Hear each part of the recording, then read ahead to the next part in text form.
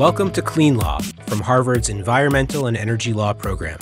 In this episode, Harvard Law professor and EELP's founding director Jody Freeman speaks with Bjorn Otto Sverdrup, chair of the Oil and Gas Climate Initiative's Oil and Gas Executive Committee, Riley Duren, CEO and founder of Carbon Mapper, and Peter Zalzal, Distinguished Counsel and Associate Vice President of Clean Air Strategies at Environmental Defense Fund, as well as EELP's Executive Director, Carrie Jenks. They discuss international and domestic efforts to reduce methane emissions, the Oil and Gas Decarbonization Charter from COP28, the Biden administration's recently released final methane rule for the oil and natural gas sector, and the technology innovation that is making it increasingly possible to detect methane leaks, as well as the climate benefits of focusing on methane. We hope you enjoy this episode. Welcome to Clean Law. I'm Jody Freeman, Harvard Law School professor, and your host today for what will turn out to be a deep dive on methane control, both domestically and globally. We're affectionately calling this podcast Methane Palooza, and we have terrific expert guests today to get into this in detail. So without any delay, let me first introduce them. We have Peter Zalzal, who is Distinguished Counsel and Associate Vice President for Clean Air Strategies at the Environmental Defense Fund. He's a member of EDF's Domestic Climate and Air Legal Team. Welcome, Peter. Thanks so much, Jody, and really appreciate the opportunity to join today. In addition, we have Riley Duren, the founder and CEO of Carbon Mapper and a research scientist at the University of Arizona. Welcome, Riley. Thanks for having me. Also joining us is Bjorn Otto Sverdrup, the chair of the Oil and Gas Climate Initiative's Executive Committee. Thanks for being here, Bjorn Otto. Thanks for having me on the show. And last but not least, our own Carrie Jenks, the executive director of our Environmental and Energy Law program at Harvard Law School. Thanks, Carrie, for joining. Thank you. I'm looking forward to it. So let's start off our methane discussion with just a few background facts that I want to provide so people understand the importance of methane as a greenhouse gas and as a contributor to global warming. It's odorless and invisible. This is a highly potent greenhouse gas that's responsible for about half of the 1 degree centigrade temperature rise in global average temperature since the pre-industrial era. And many people say it's the single most effective strategy to reduce warming in the near future if we can cut methane. So it's not surprising there's a lot of focus on methane at the moment. And the major sources of methane are, of course, the oil and gas industry, but also coal, agriculture, and landfills. We're in something of a methane moment right now, both globally and domestically, and I hope our participants, our guests today, will talk a little bit about why that is. I think that we have seen some historic commitments and agreements, both by governments and by industry on methane, and we now have technology that's able to detect methane leaks, and we want to talk about all of that to understand the potential here for addressing climate change through methane regulation and reduction. So with all of that as background, let me turn to Bjorn Otto first to talk about the COP28 that just happened, the Conference of the Parties to the UN Framework Convention on Climate Change. These are, of course, regular meetings of the parties who signed the UNFCCC 30 years ago now. And this one was a little controversial because it was held in Dubai and hosted by Sultan Al Jaber. And it resulted in several commitments and agreements that I hope, Bjorn Otto, you can give us a sense of. Maybe start with your key takeaways from COP28, and then we can talk more specifically about methane. Thanks. Yeah, I think it was an important meeting for many different reasons. And I think the backdrop is, of course, that you cannot really fix climate without fixing the energy system, because so much of the emissions, both methane and CO2, are related to the way we are using energy and producing energy. So the statement itself, I think, is important because a couple of very important things were agreed among all the countries present. So there was a pledge to triple renewables going forward. There was another pledge to double the energy efficiency of the economy. Both are so important to really address climate issues as part of the energy system. And then there was also a landmark text saying that there was a commitment to a just and equitable transition away from fossil fuels. Of course, the text on that was subject to I guess, a lot of discussions and intense negotiations, but at least there is such a text in there to say a transition away from fossil fuels. On the coal, the language is even more clear. It says there is a phase down of coal. And then I think also importantly, there was a commitment among all the signatories to accelerate the reduction of non-CO2 gases, in particular methane, and also to do that already by 2030. So to me, that was a major statement from the COP itself and all the countries present. And then on top of that, we saw some very important industry initiatives. So I want to ask you about one in particular, which you had a lot to do with, which is the Oil and Gas Decarbonization Charter. I'm not sure if that name will stick. Maybe it will be called something else, but I think for now that's its name. Can you tell us how that agreement came to be, who agreed to do what? And you were deeply involved in it, so if you can give us a little bit of inside baseball on this particular methane agreement and what you really think it will accomplish. Yeah, so let's take a step back and say, look at the oil and gas industry itself. Of course, often when we discuss, the focus is on the products, the oil and gas production. But actually, the oil and gas industry is also using a lot of energy itself in order to provide energy. This is what we call the Scope 1 emissions. And if you aggregate that for this giant industry that's called the oil and gas industry, the number is very high. It's nearly 5 billion tons of CO2. To put that into perspective, it's nearly 10% of the world's total greenhouse gas emissions is coming from this industry alone. So nearly half of that is methane emissions. So basically natural gas outside of the pipelines somehow. So this sector can actually contribute significantly to lower emissions by addressing and decarbonizing this sector in itself. So I think that's the backdrop, that even if there is a discussion what will be the duration of this industry, everybody believes it's going to be around for quite some years still. So to really address the Scope 1 emissions is very important.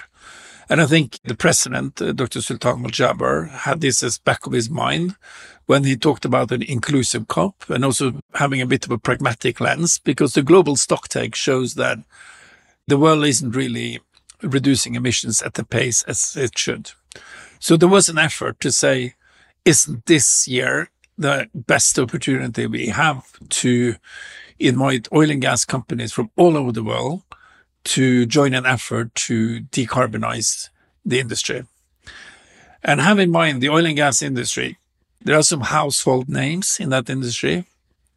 Even the giants only have, let's say, 5 to 6% market share at maximum. So Bjørn Otto, when you say household names, Exxon. Yeah, that could be Shell, BP, Exxon, Chevron, ConocoPhillips, Right, or Equinor, the company from Norway.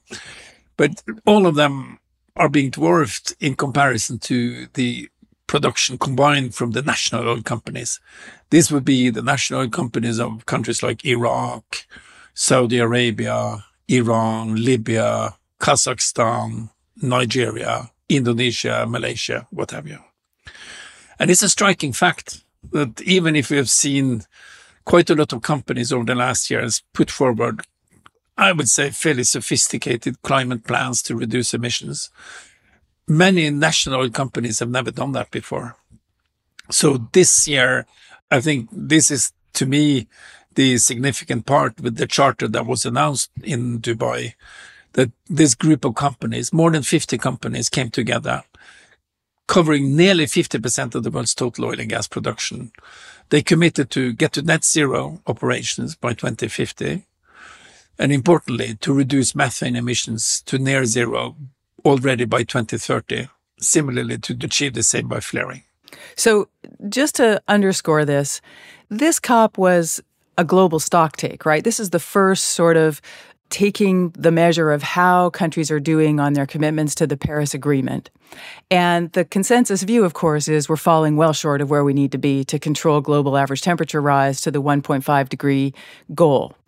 But the focus on energy at this COP was unique. It seemed like this is the first time we have a set of commitments around energy, such as you mentioned, the tripling of renewable energy pledge, for example, the goal to double energy efficiency, as you said, but also this charter, which we can talk later about whether we think it's significant or not significant or likely to be implemented or not, but just on its face is the first time the national oil companies have committed to do anything about methane. Is that a fair assessment? I mean, that in itself sounds potentially significant.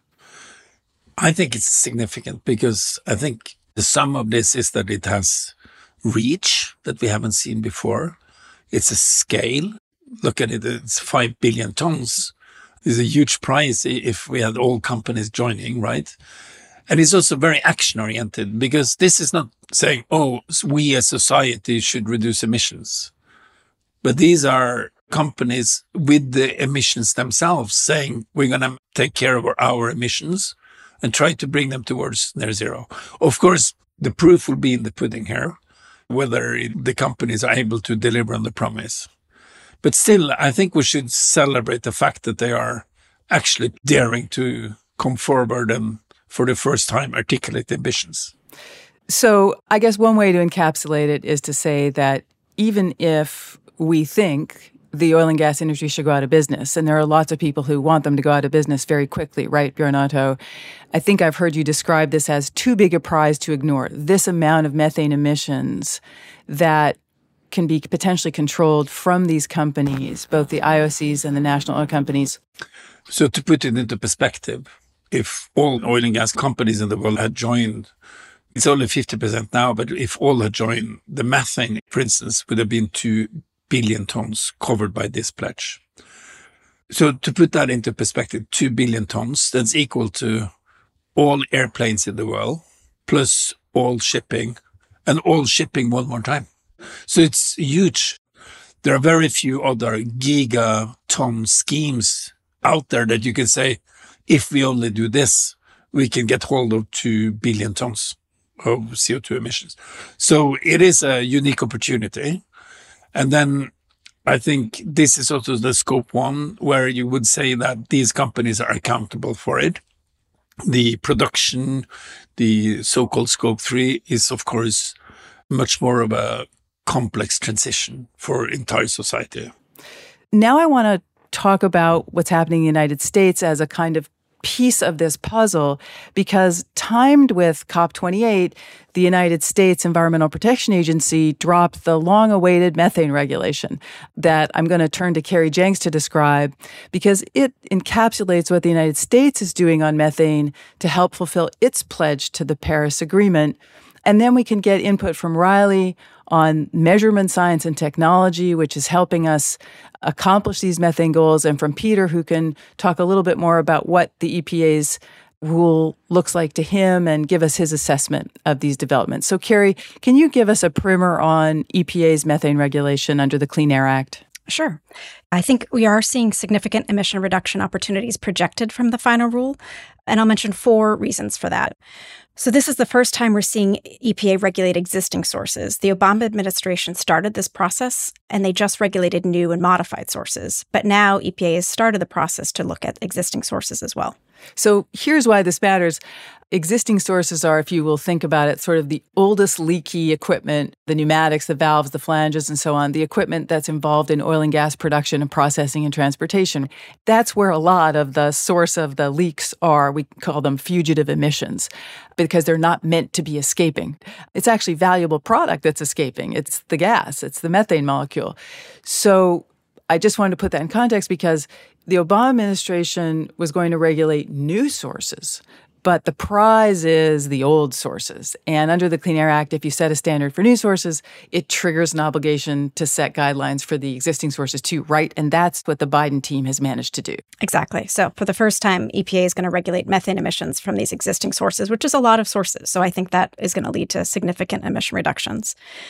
The second piece is that they're requiring more technologies and more technologies that are going to reduce emissions. So, for example, they're essentially eliminating routine flaring, and they're also requiring companies to install zero-emitting processing technologies or controllers so that all of these sources, new, modified, and existing, are going to have a lot less leaks that are happening from these sources.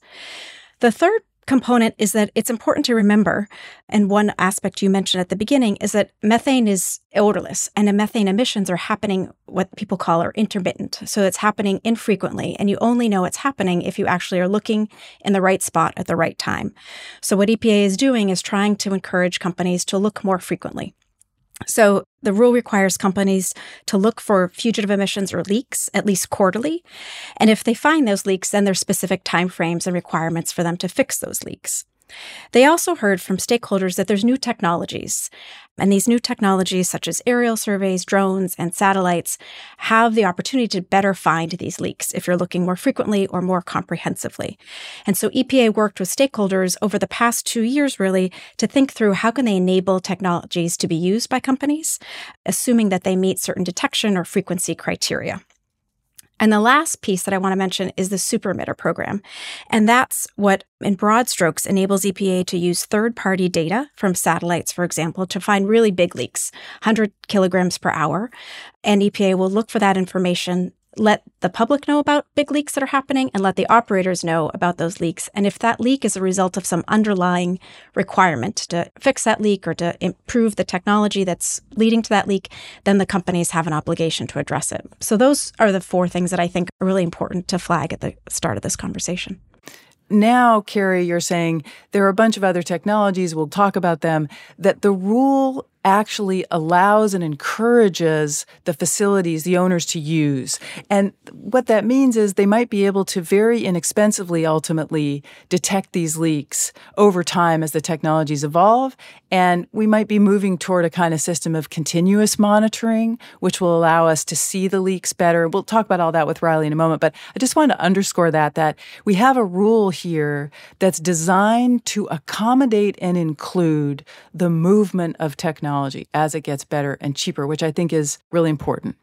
Peter, can you reflect a little bit on this rule that I know you've worked hard on? Give us some more insight into what's new about it, what's important about it, but also speak specifically to the super emitter program.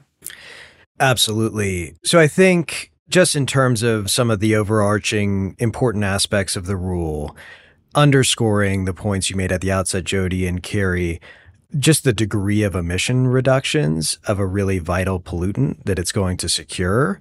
So 58 million tons of methane reduced. For context, that's almost 5 gigatons of CO2 equivalent if we're looking on a short-term basis. Another thing that's important to underscore here is that it's not just methane. The oil and gas pollution that will be reduced by these safeguards includes smog forming and other toxic air pollutants as well. EDF has done some mapping analysis looking at people who live in close proximity to oil and gas wells in the U.S. There are 10 million people within a half mile of a well that will be covered by these standards. So these are vital protections in terms of their impacts, both in stabilizing the climate and also in protecting people's health. Turning to the super emitter program, for me, for EDF, that's one of the most exciting and important features of the program. Reflecting back on this, we've had historically in the oil and gas sector regulatory approaches and then approaches where, science and monitoring has occurred in parallel to those regulatory approaches. They haven't talked to one another in the past. This is the first time the Environmental Protection Agency has adopted a set of standards that really allow us to leverage the full weight of information that we have out there, including information that's being produced by Riley's group, Carbon Mapper, by EDF, by many others, to help us to reduce pollution where and when it's happening, which is so vital for this sector. So just to be clear, right, when we say super emitter, I want to make sure we know what we're talking about. When we talk about fugitive emissions, I think of that as just like equipment leaks. the equipment's old or it's failing or it hasn't been maintained, the flange, the pump, whatever's not working well, and so methane's leaking. But when you say super emitter, we're talking about like a steam hatch is left open and the methane is pouring out, and it's a huge volume of methane, right? And that's the kind of leak that is sort of catastrophic if it keeps operating and nobody detects it, right? Is that a fair way to say it, Peter? That's exactly right. And, these are things like flares that are supposed to be combusting methane, but are just unlit and are venting methane directly into the atmosphere. When we've done surveys, we've found that a large number of those in places like the Permian Basin are unlit and contributing just an enormous amount of methane pollution. Okay, great. Riley, can I get you in here finally? Will you educate us about all the technologies we've been talking about, and where are we in the measurement science of methane, and why is it so important? Yeah, I think it's helpful to look back on where we were a decade ago versus where we are today, and why the technological advances really have been transformative, and why they help underpin and enable a lot of the new policies and initiatives that are being put in place today to tackle methane and other greenhouse gases. But just looking back at the progress that's happened over the last decade on the measurement and monitoring front, there are two major applications to consider. One is accounting and accountability. So think here about inventories at the level of nations or states. And the other is operational decision-making. It's data that guides action right at the level of an individual facility or site. And we've made tremendous progress over the last decade. And when I say we, I mean a large ecosystem of governments, private sector companies, non-governmental organizations, academia. So that community has made tremendous progress in improving how we make measurements and account for methane emissions. And to give you some context, a decade ago, the only methods we had for accounting for methane emissions were so-called bottom-up methods or inventories. And inventories are based on things like energy statistics and activity data and emission factors, standard emission factors. That is to say, if someone burns this much fuel, you assume there's an emission factor that translates this into so much methane and so much CO2. And the problem with that approach is those emission factors don't cover the real world perfectly. There are many ways that they can be wrong or incomplete. And one way that Peter alluded to is super emitters. One problem with standard emission factors for methane is they don't account for this skewed distribution, where a small number of facilities emit disproportionately. And so one of the major advances that we've seen over the last few years is the advent of top-down methods, or direct atmospheric measurements, where different sensors can detect concentrations of methane in the atmosphere and convert that into an emission rate, and not just estimate the emissions, but to actually pinpoint the emissions to their source at very fine scale. So to give you an example, a decade ago, with methane leak detection at, say, an oil and gas production site, the methods that were available were limited to a person walking around with a handheld infrared camera, where you would have to walk up to a piece of equipment, get pretty close to it to detect a leak, or very old school, audio, visual, olfactory approach. That is, can you hear it, see it, or smell it? And those were literally the state of the art in finding leaks 10 years ago. Today, there's a proliferation of advanced technologies that include sensors that are flown on satellites and aircraft using remote sensing, instruments that sniff the air from drones and mobile surveys like cars on some routine basis, and continuous monitoring sensors not unlike a smoke detector that you might have in your house, but located right at the facility. And it's the combination of these technologies that are giving us increased situational awareness. And I emphasize the combination because each of these technologies have strengths and weaknesses. Remote sensing technologies from aircraft and satellites give us very wide area coverage and basically unrestricted access. As long as clouds aren't present, you can sample every day or multiple times a day using remote sensing. You leave no rock uncovered. Continuous sensors are measuring literally 24/7, and they're designed to catch the burps and dynamic releases of gas that you would otherwise miss with a satellite overpass that only happens once a day. And the drones and the other sensors give us ability to go in and pinpoint and find emissions over large facilities and follow up on things detected from the continuous sensors and the satellites. So it's this system of systems that's emerging that did not exist 10 years ago or even 5 years ago. And the not just advances in technology, but the overall growth and the number of actors who have access to this technology and are deploying it and can interpret it and apply it is also significant. The ecosystem of people today and the capacity that's on the ground today to deploy these technologies and interpret them and apply them is much larger than what we had a few years ago. It was limited to a few facility operators and some academics. So those two things, I think both the increase in the number of actors as well as the new technology and science advances are laying the foundation for taking serious action on methane reductions. So let's get into this a little bit because there are some concerns about, let's call it the democratization of methane detection, if you will. The original design of the program EPA adopted as its super emitter program, the one that Peter talked about, that Carrie mentioned, was to allow third parties, including private actors who have access to these technologies you described, Riley, to go around, deploy those technologies, and then essentially report them and identify the companies responsible. But that design didn't make it into the final rule. And instead, Carrie, maybe you can speak to this. Instead, a different design emerged. Can you describe the super emitter program, how it finally wound up, and why you think it wound up being designed the way that it was, with EPA more in the center of it? We saw in the final rule that EPA is taking more of a central role where they're looking for information from third parties, but they have to certify that third party to make sure they get the information in a way that is credible and that is transparent. And then EPA will make sure that the data meets its criteria and then give notification to the operator to say, we think this happened.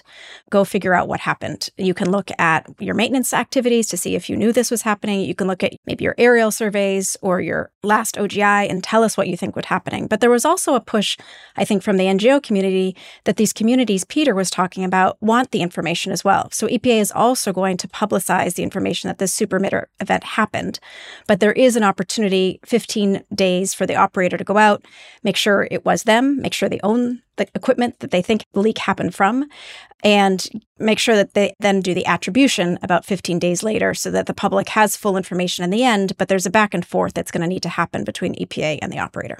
So the idea here is to not name and shame the company before it has a chance to say, hey, it wasn't us, and we can show you it wasn't us, but then to put a deadline on that. Exactly. So that they have to investigate, and if it's them, they have to obviously repair it, right? Yep. Let me turn to Bjørn Otto back for a moment, because as part of OGCI, the Oil and Gas Climate Initiative, which is an industry-led effort by the sort of major oil companies, like you said, the household names, and you chair the executive committee of this effort, you go around, don't you, Bjørn Otto, internationally with funding from this group of companies to address big methane leaks.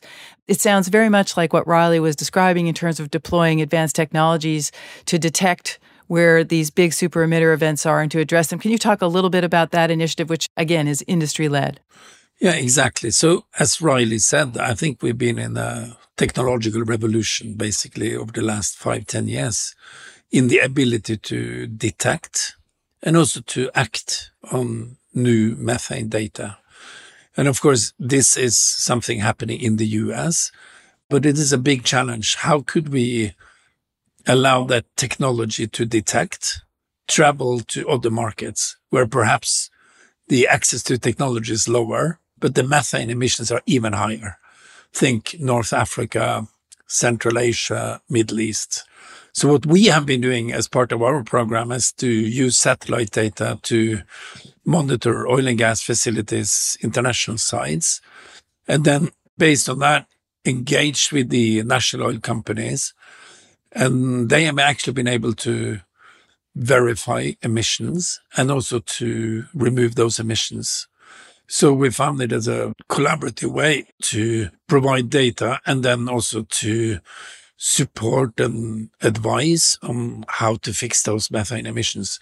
And the numbers are really significant. But just so I understand, because I don't really get it off the top, that you, a bunch of oil company-led organization goes to Azerbaijan and says, hey, or Kazakhstan or somewhere and says, hey, we've noticed a massive plume of methane and you should pay to fix it. And then they just do. I don't understand why that would work. No. So what we're doing is that we're using GHGSat, which is a satellite provider, which has developed this technology to, over time, they do flyovers. They are able to detect methane leaks. They run it through algorithms to make sure that it's corrected for weather, or you're able to attribute it to a certain facility. And then using our national or local organizations, because OGCI members are present in most countries of the world, we're knocking on the door of various factories and saying, hey, we saw this data.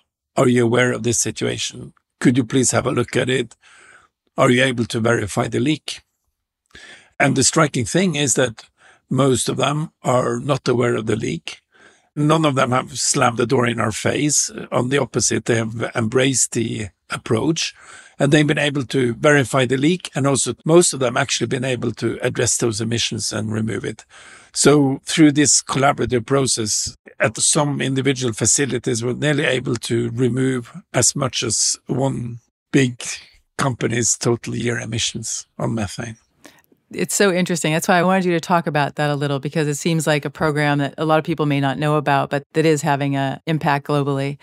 Riley, let me ask you a question about the super emitter program. I think there's a precedent for it that has been operating in California that provides some of the basis for the federal approach to the super emitter program. Can you talk a little bit about that?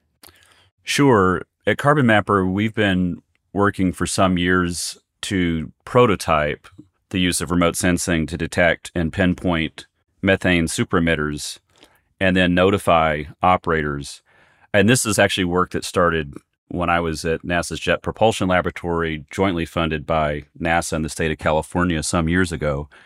But more recently, the last 2 or 3 years, we've been conducting aerial surveys of multiple U.S. states, and we've been working both with regulators in those states and facility operators. And I mean oil and gas facilities as well as landfills.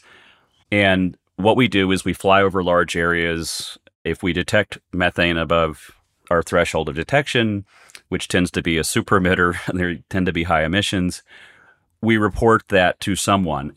And in these pilot efforts, that someone has ranged between in regulatory agencies in the states of California, Colorado, and Pennsylvania, who then took the information and issued an email notification to the operators where we detected the methane, not as a regulatory action, but just as a simple questionnaire.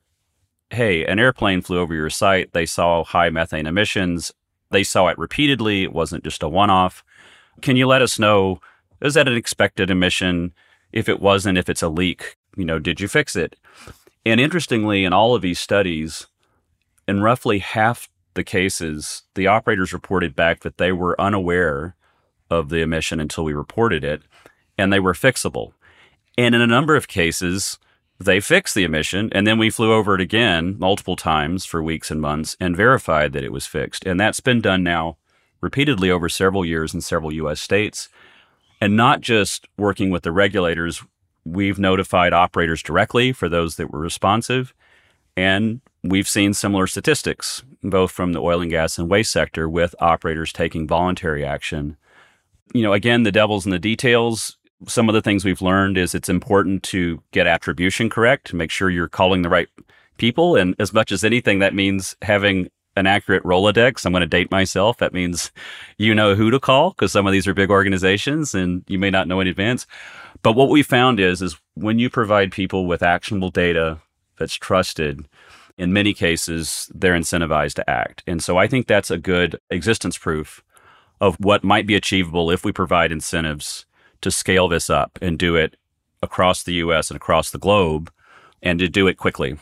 Peter, can I ask you to explore one particular item we haven't touched on yet, which is the methane waste charge or methane fee, or if you'd like to describe it as a methane tax, that seems also accurate, that was embedded in the Inflation Reduction Act, the domestic legislation in the U.S.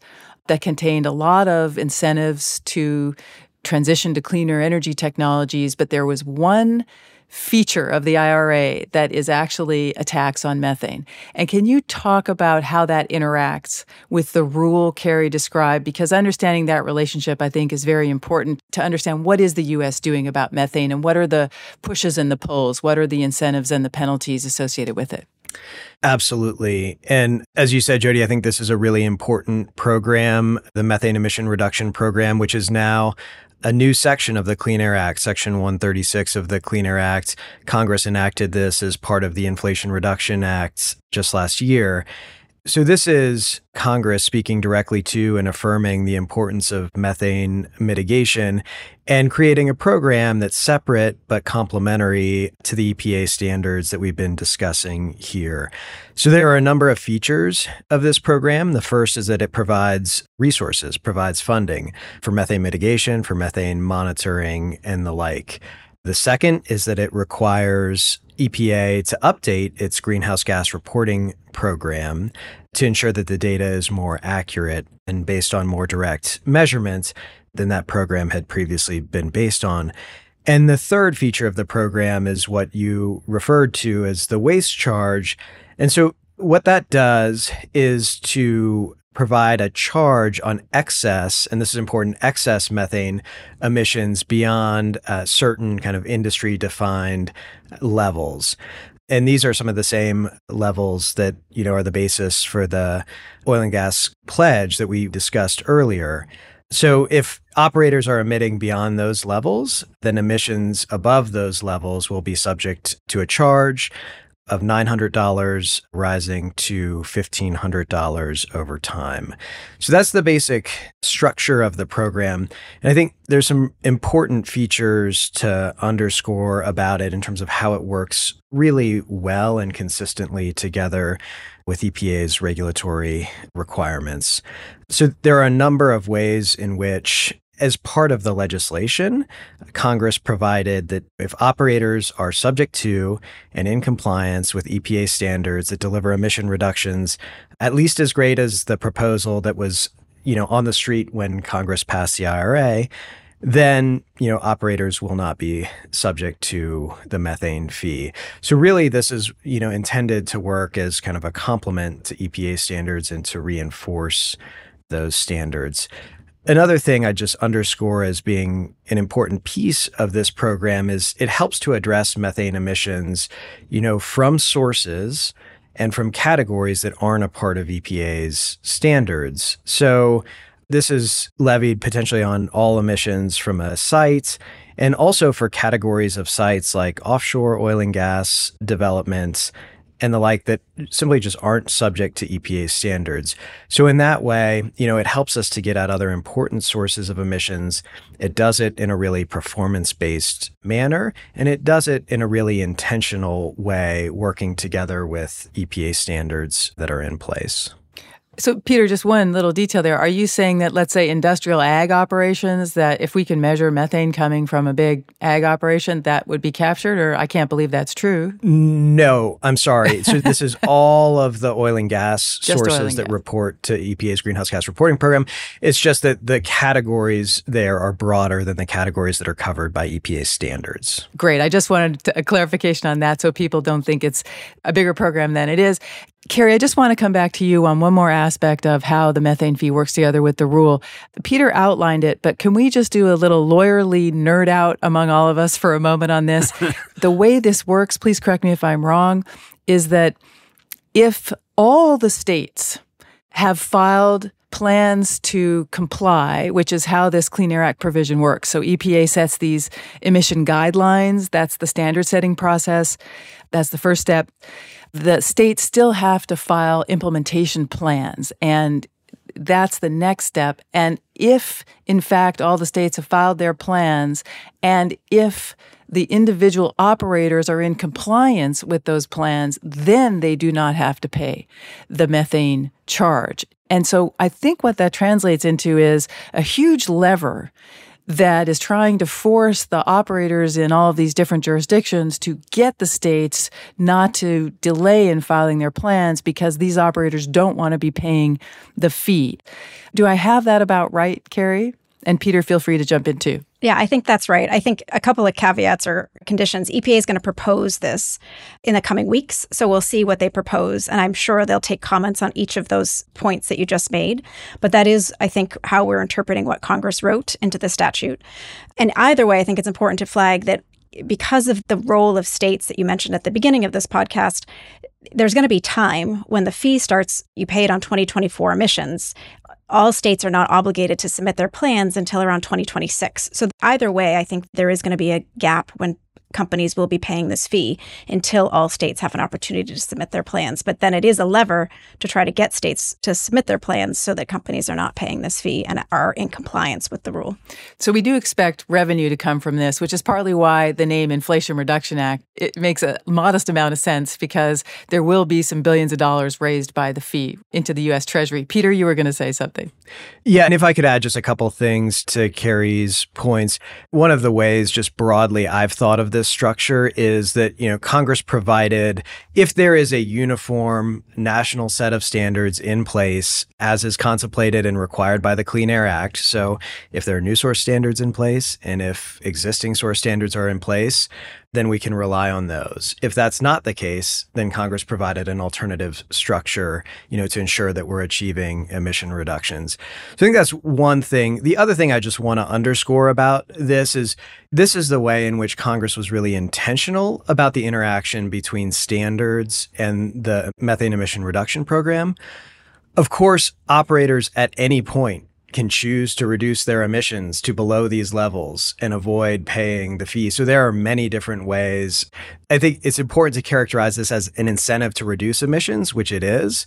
Operators won't necessarily have to pay fees if they reduce their emissions based on their own voluntary actions, which can start right now. So Riley, can I get you in here with your comment on the methane fee, the methane waste charge, and other points that you may want to make about what we just talked about? Yeah, I think one thing that's interesting to note with several EPA proposals that are underway, one being the methane emission reduction program, but also updates to the greenhouse gas reporting rule for oil and gas. And that is this move towards more empirical methods for determining intensity or leakage of an operation. And I think this is important to see because you can see a thread running through these proposals, not just from EPA, but some states. The state of Colorado, for example, is working on a methane intensity verification rule. And what that rule proposes to do is to allow operators to provide objective empirical evidence of their methane intensity.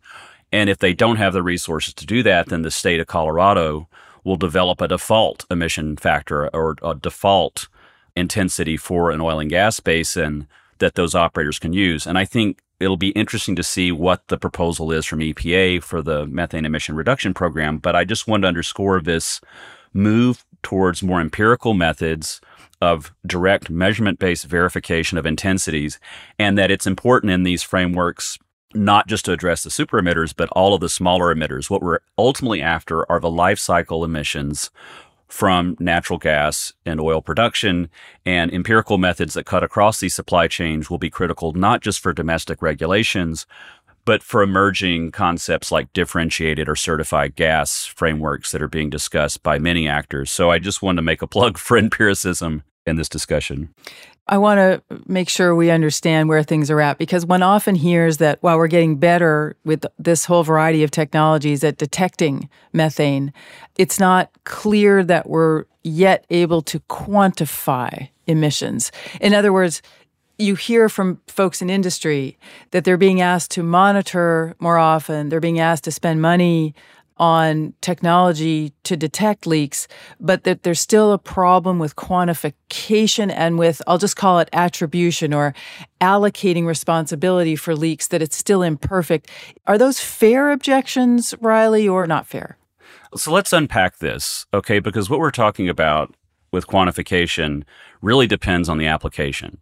So it's one thing to quantify the emissions of a super emitter at a location to convince yourself that it's above the reporting threshold and it's subject to the super emitter program and it needs attention.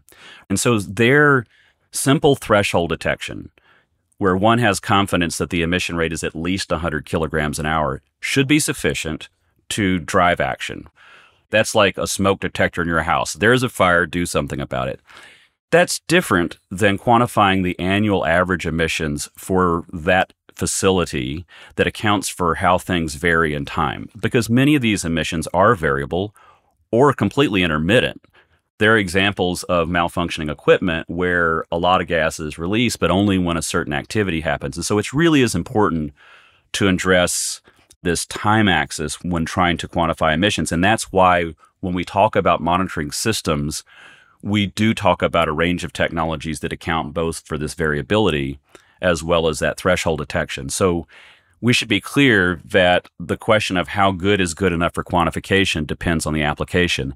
The other point I want to make here is that we're never going to completely get rid of bottom-up accounting and models, because to really understand the emissions of a facility or an operation, one also needs activity data. And so you can't get away from needing to understand information about how the facility is operated. So there are teams of people in government, in the private sector, in academia, in the NGO space, working on frameworks, the so-called monitoring, measurement, reporting, verification frameworks that account for all of this. They account for what the measurements can and can't see. They account for different data sets, including machine learning and models, so that at the end of the day, we have correct and comprehensive and complete accounting. I do want to pivot and ask you, Bjorn Otto, to take us back up now to a kind of international level for the moment. And with your experience in the industry and with the oil and gas industry, help us understand something. Why is this a moment in which one sees prominent players in the oil and gas industry, the publicly traded companies, some of the national oil companies, finally stepping up on methane? Can you help us understand the incentives, the motivations, and the dynamic at play within the industry at the moment? Why are we in this big methane-focused moment, and why are they prepared to make some commitments?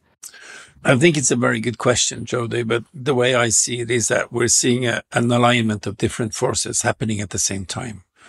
So you're seeing a lot of evolvement or development, not only in the US, but also in Europe and elsewhere on the regulatory space. You're seeing industry initiatives coming forward, and then you're seeing a bit of a breakthrough in science over the last years as well, recognizing the importance of methane, because it wasn't always the case. And then adding that to the technological progress made. And I think the real thing is that these all things are coming together, saying there's a recognition that to address methane is possible, it is impactful, and it's also doable, and it's probably the most cost-efficient, large-scale climate effort available across any sector. And the important part of that is that if we're able to do that, it's going to give us the time to develop more complex solutions and to scale other low-carbon energy solutions needed. So we need to have full speed on a portfolio of things. But the methane one is particularly important. The way I think why so much of the industry is recognizing the challenge is that there is an analog in the history of this industry from before when it comes to safety incidents, for instance. Because in safety, most companies have adopted a philosophy of zero tolerance. So basically, you have the assessment that virtually all safety incidents can and should be avoided. Similarly, I think most oil and gas companies have the view that any oil spills, oil on the ground or oil on the sea, can and should be avoided. And what we're seeing now is that more and more companies come to recognize that methane emissions also can and should be avoided. So trying to adopt this mindset of zero tolerance or getting to zero. And to me, that is the big breakthrough. And the positive thing is that I actually believe that most engineers, they would like to run a well-run plant, and they're biased to have good operations. And methane emissions is not good operations.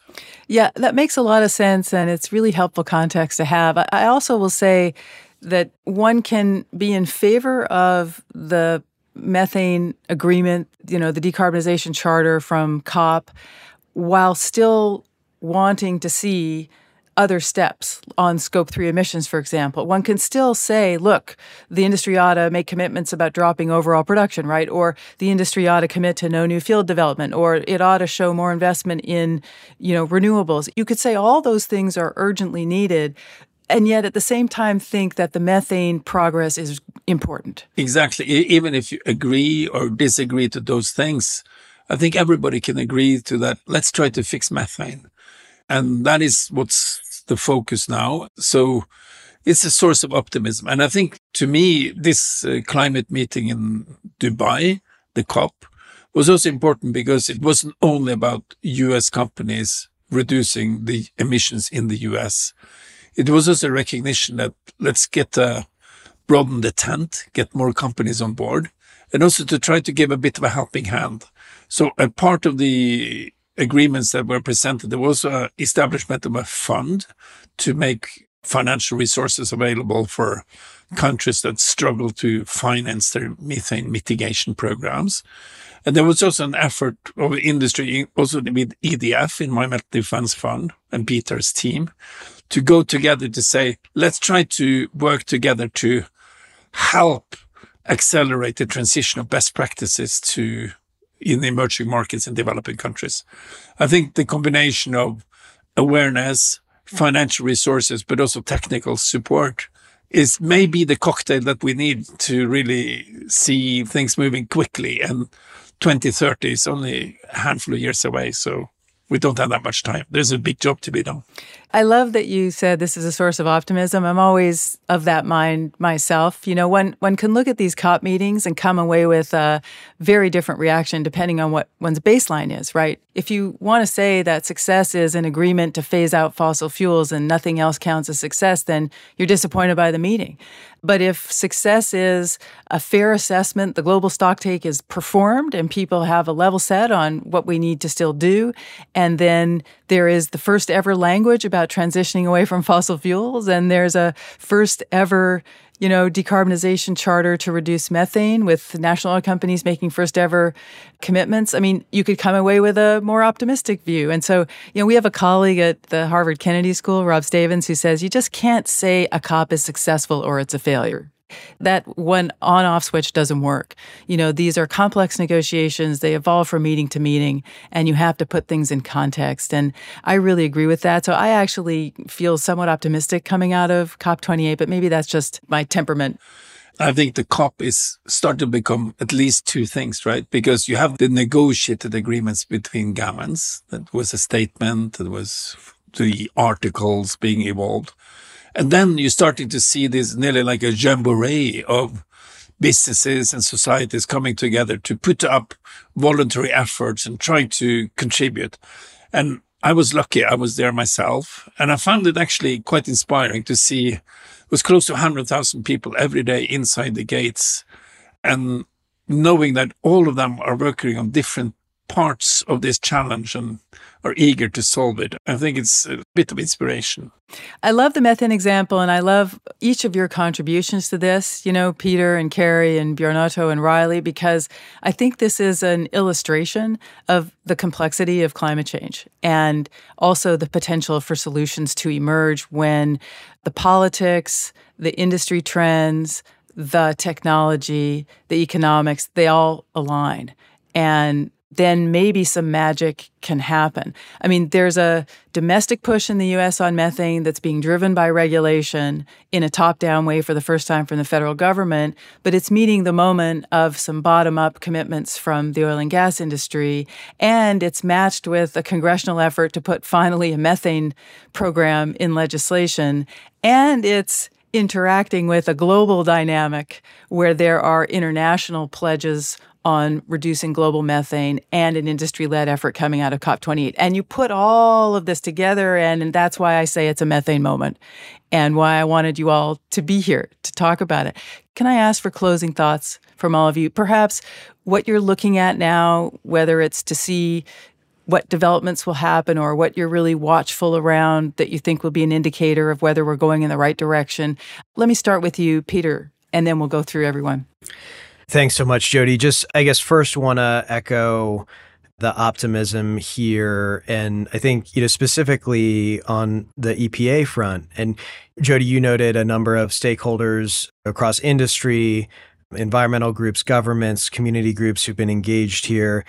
One of the things that's a source of optimism for me is that, EPA's rule here in the US was broadly supported by just a wide range of stakeholders. And so that's, I think, really important and something, we'll be watching going forward. In addition to that, there are a number of other, important levers that we can deploy here to continue driving down methane emissions. Of course, there's the methane emission reduction program that we've discussed and will be implemented over the coming year.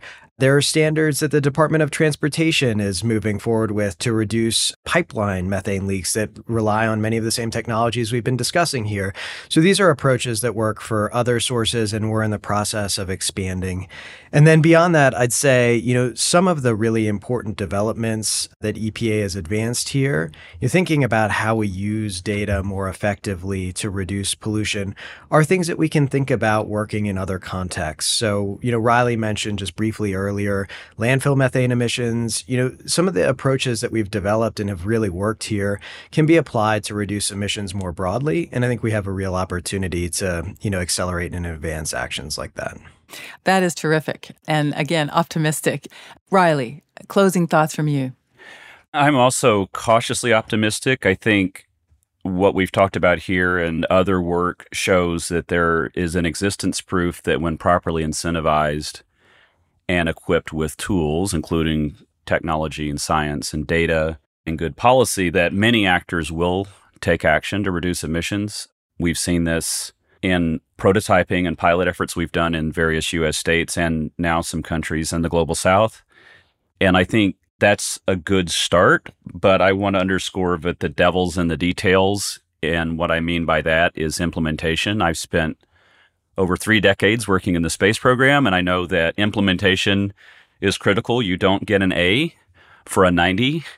You have to get 100%. And I think that's important for us with methane. What's next for us as a community is we have to scale up. We have to achieve velocity. We have to establish true transparency. And that requires commitments from governments in particular and the rest of civil society. And not just for oil and gas methane, but for other key sectors, landfills, coal, agriculture. And I think it's important for us to be able to walk and chew gum at the same time. We need to be tackling those other sectors in parallel. And I believe if we can be successful with that, we can also have lessons that apply to the other big greenhouse gas sectors, including CO2. So I am optimistic, and now we just got to double down and deliver. Excellent. Carrie, closing thoughts from you. Yeah, I would agree with what everyone has said about optimism and opportunity. I think if you're stepping back, EPA started this rulemaking process knowing that technologies were advancing faster than it might be able to keep up with and design a rule for. And so they designed this first rule to enable technologies. And the question is, can we also align the waste charge rule, Subpart W, and this implementation that Riley was just talking about to really keep those incentives going for technologies so that companies have the incentives to look better and look more frequently? Just an additional comment there. It just underscores how policy design is so important, whether it's the design in legislation or the design of the regulation by the agencies. You really need to be smart. You really need to figure out what the companies will need to do a good job on compliance. You need to keep up with technology and trends. And so smart regulation by smart people doing smart things, helped by smart people on the outside, that's where it's at. That's what I'm selling.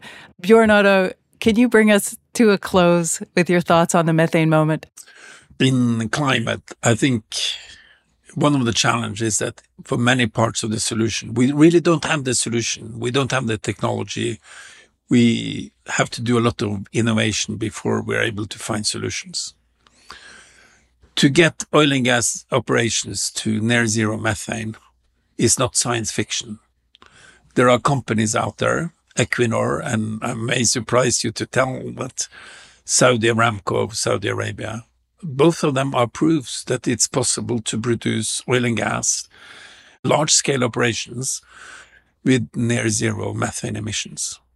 And the IEA is actually saying if all oil and gas companies had produced with that footprint, 90% of the problem would have been solved.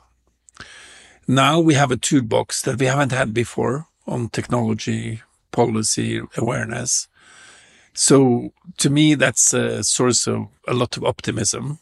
But the job is not done until the implementation is really happening. So the clock is ticking. We have 7 years to get the job done. And I think it can be done because this industry is also good at execution when it knows that this is part of the solution that it needs to apply. And again, nobody's claiming that this is the solution to climate change, because you still have to deal with the phasing out of fossil fuels. And that's a commitment, that is a separate one from while oil and gas is being produced, you must deal with the methane problem. I think that's what we're saying, right? That's the important part. And I think probably somehow the oil and gas industry is addressing methane emissions will also be very important for our overall ability to address methane emissions in coal mines bleeding off or in landfills or even agriculture. So there is a learning, but this is the sector that have the biggest potential to move quickly within this decade. So I'm going to leave it there with thanks to you, Peter, Carrie, Bjorn Otto, and Riley for joining us. I mean, as always, we don't succeed until we've succeeded. The devil is in the details. Implementation matters. I always like to invoke the scene from the movie Charlie Wilson's War. If any of you ever saw that movie, there's a CIA agent played by Philip Seymour Hoffman in that movie. And every time there's a new development, this happens to take place in the context of the war in Afghanistan in the 1980s, the CIA agent says, "We'll see. We'll see," which is exactly the place we have to be, which is, we'll see. This all sounds very optimistic, but we'll see. And I know you'll all be working hard at it from your various vantage points. I thank you for all the work you've done. Thanks for joining us on Clean Law. And I hope we can all revisit this in time and see where we've gotten to. Thanks, everyone. Thank you. Thank you. Thanks, Jody. Thank you.